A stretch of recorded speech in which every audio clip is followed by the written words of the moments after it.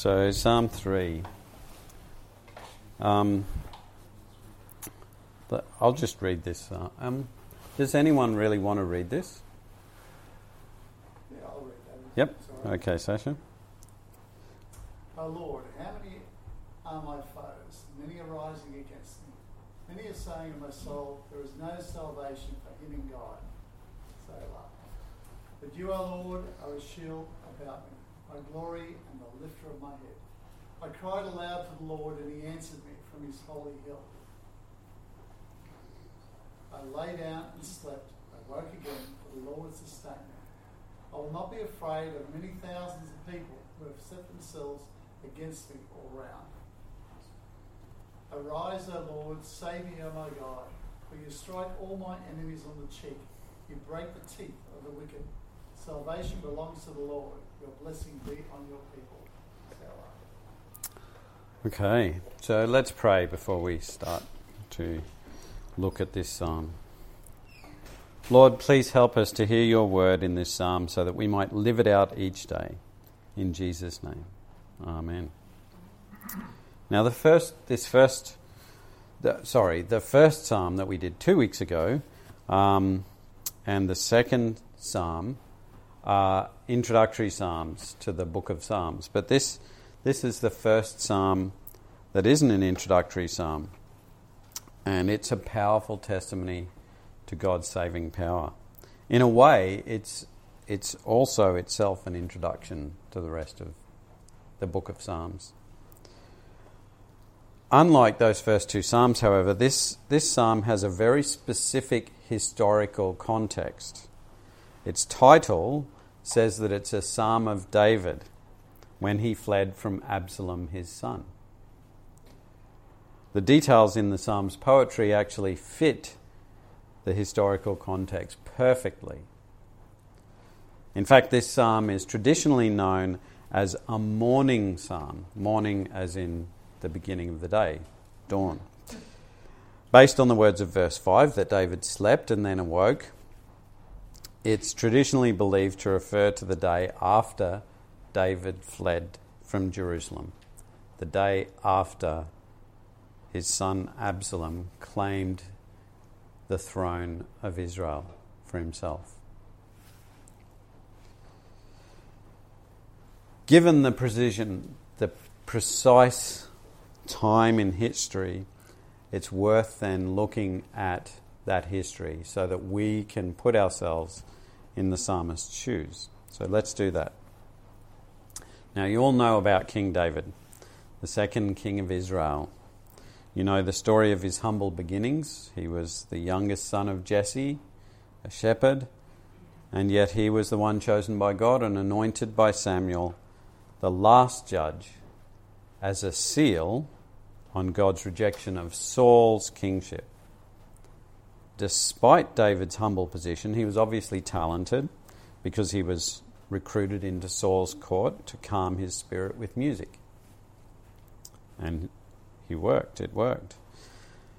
The record makes no mention of how David felt about this because here was the next king performing for the already rejected king.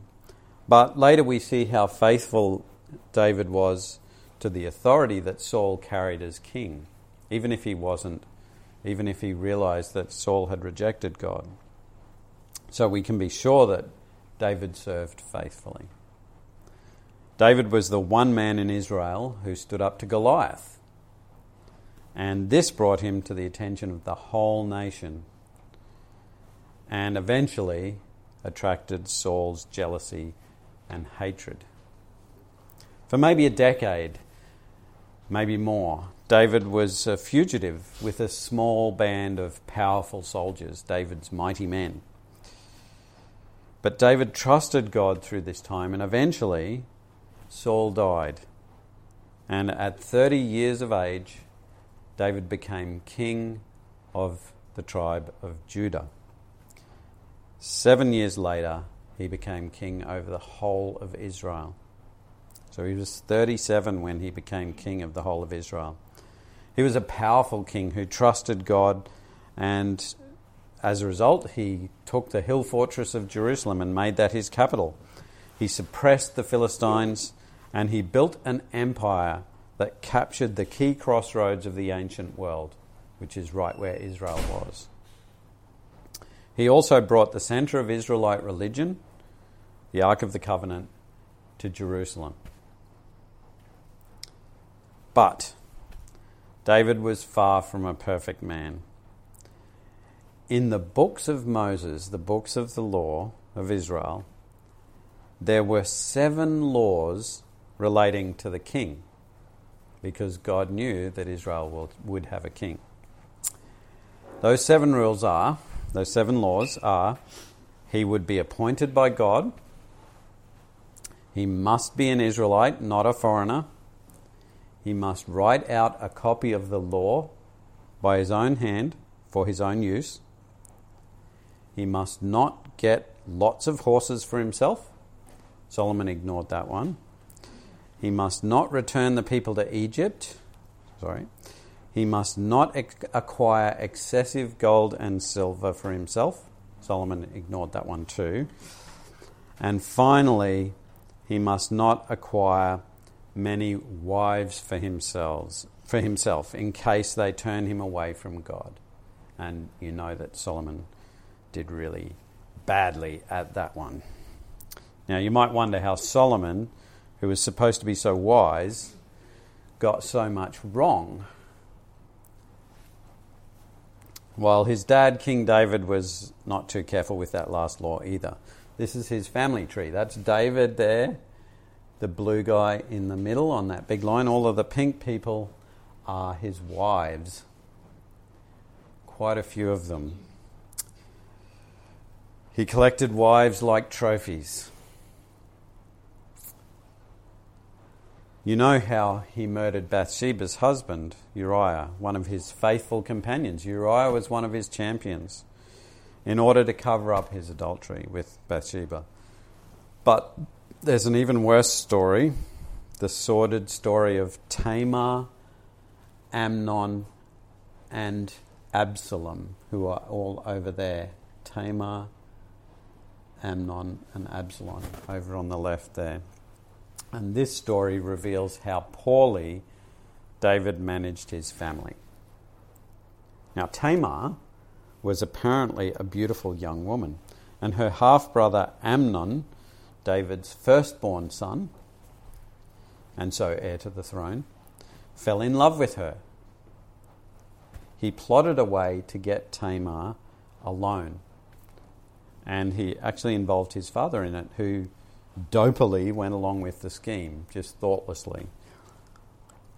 And then Amnon raped her and then discarded her like rubbish.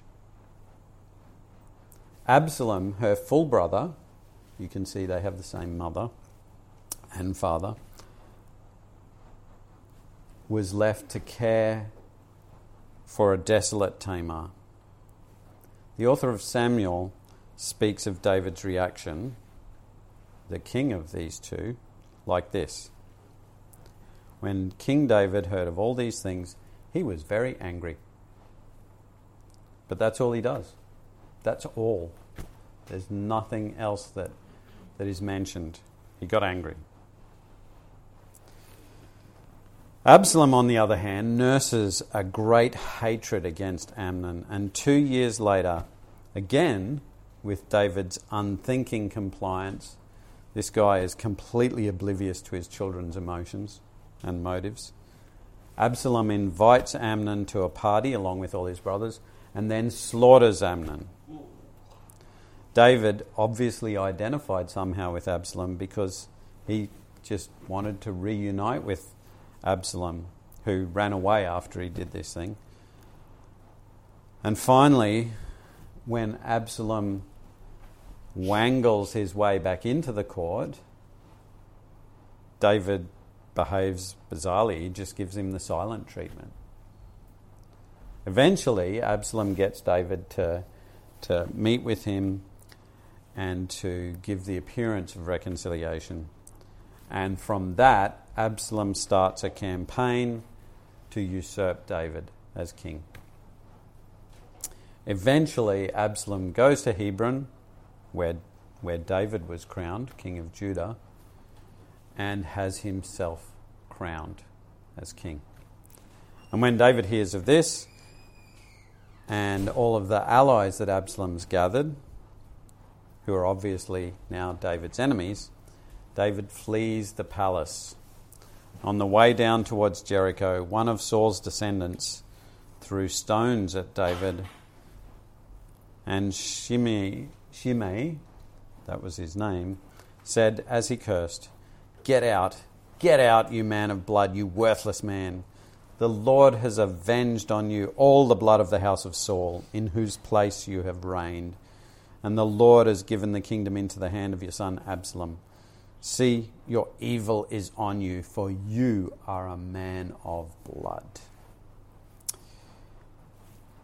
That is the context for that first part of Psalm 3.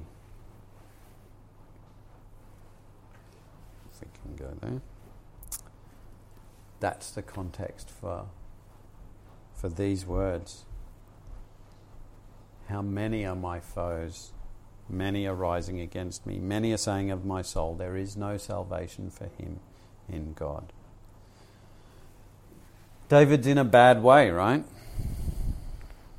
And the truth of the matter is that some of it is his own fault. How bitter that must have been. Have you ever been in a situation where you felt like crying out, how many enemies can a person have? Do you know what an enemy is? It's important to recognize that an enemy is someone who's placed themselves against you, who's working against you in some way. It's their actions, not your attitude towards them, that makes them your enemy. Perhaps you've had a jealous or ruthless co-worker who's undermined you. Or perhaps a family member built up a grudge and tried to turn others against you. Maybe a friend turned against you and tried to turn your other friends against you too. It can even happen in church, when somebody turns against you for some reason and builds a campaign against you. How bitter is this betrayal? 2 years ago it happened to me.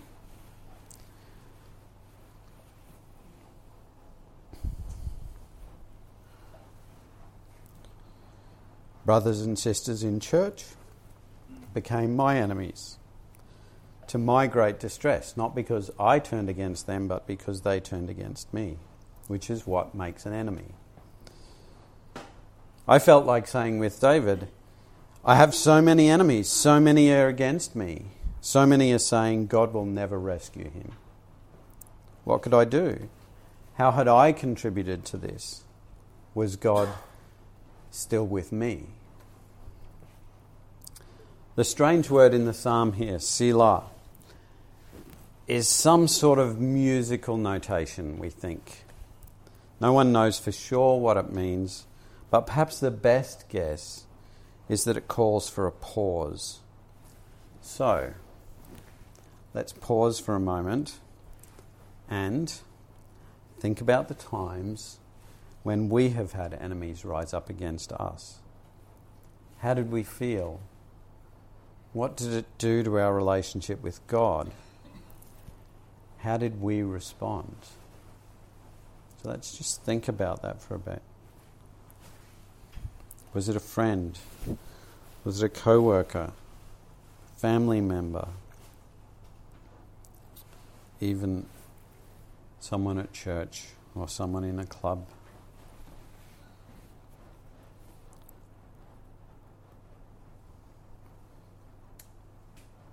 How did we feel?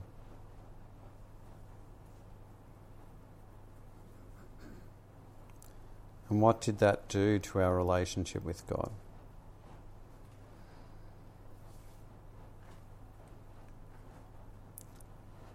And how did we respond to that?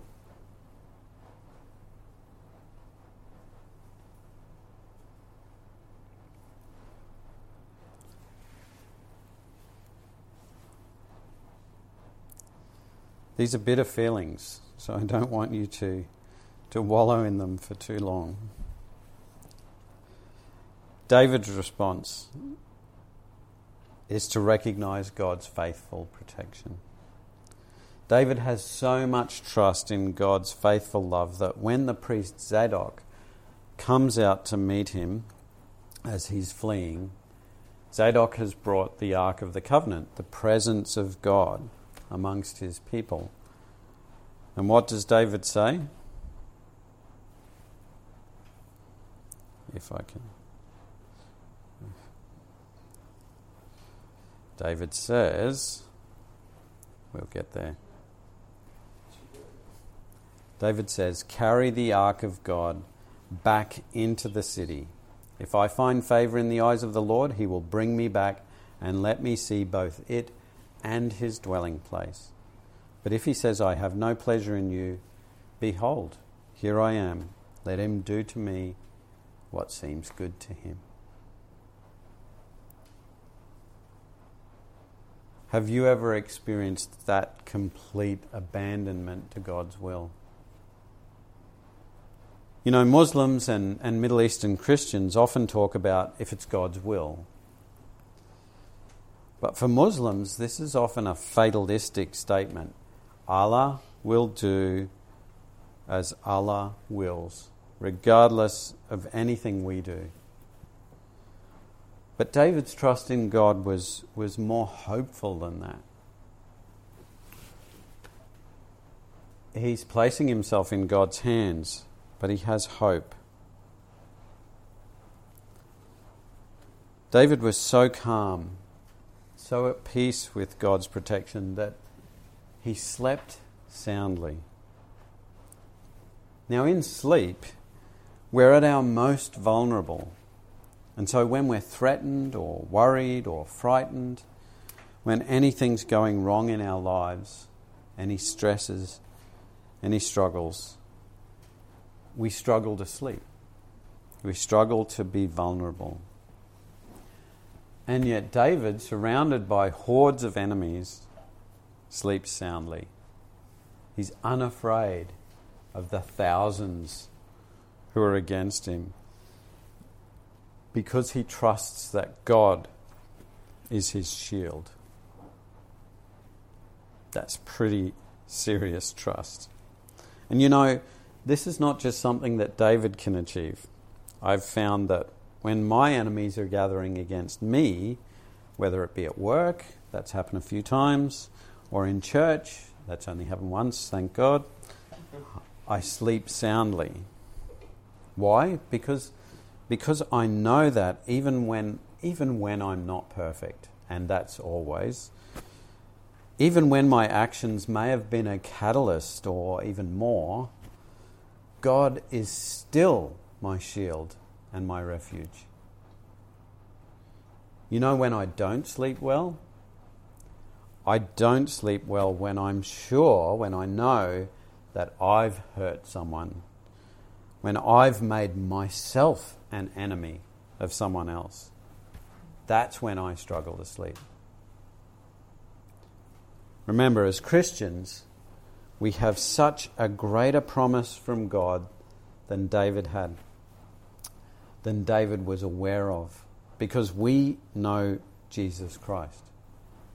We know how God has paid for our sins by dying on a cross for us. We know how God has risen again so that we too might rise to new life. We know how Jesus has sent his Spirit to give us power over sin and death. As Paul says, for all the promises of God find their yes in him. That is why it is through him that we utter our amen to God for his glory. Jesus is our yes from God. So because we have so much more reason to trust in God, we don't need to join David when he says, for you strike all my enemies on the cheek, you break the teeth of the wicked. What do we do instead?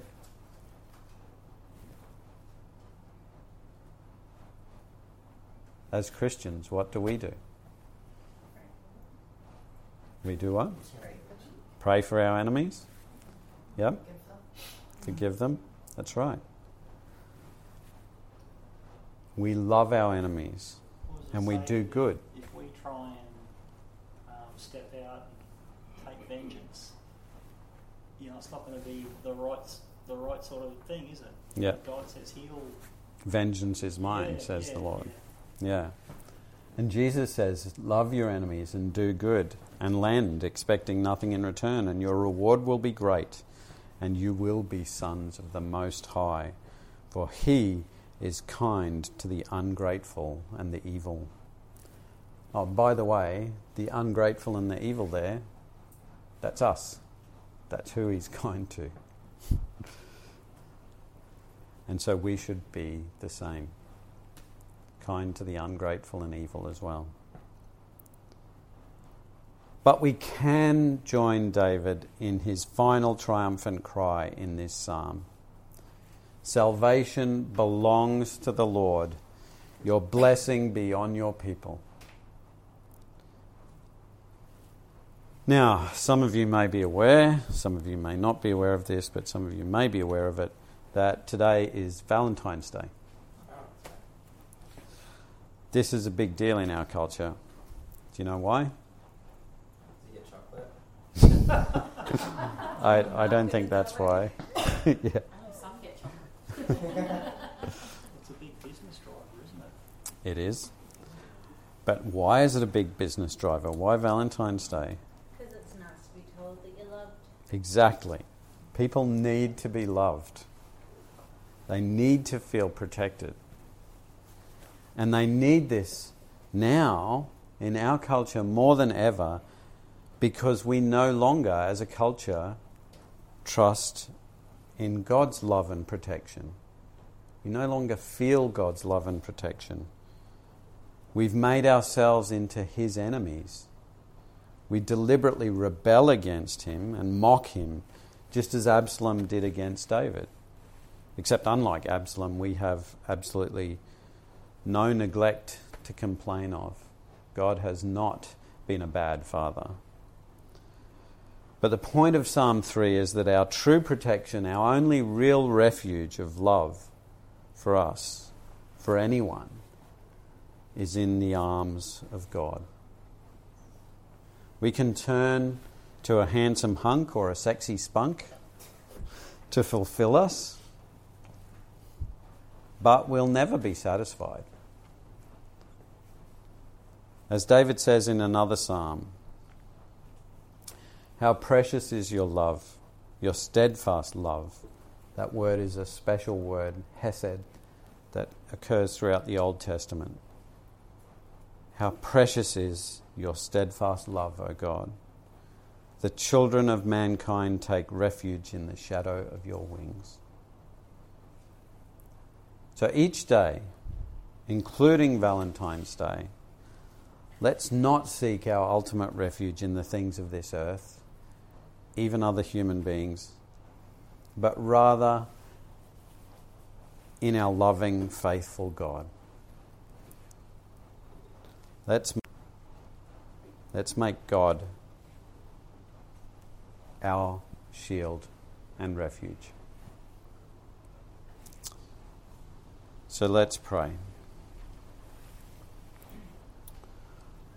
Father, we thank you that even in the midst of our enemies, you are our shield. You are our protector. Your love never abandons nor forsakes us. You never leave us desiring more. Help us, Lord, to recognize that you are our utmost priority, that you are the King of Kings and the Lord of Lords, that you deserve everything that we are, everything that we have. Give us the strength and the faith to give you all. In Jesus' name. Amen.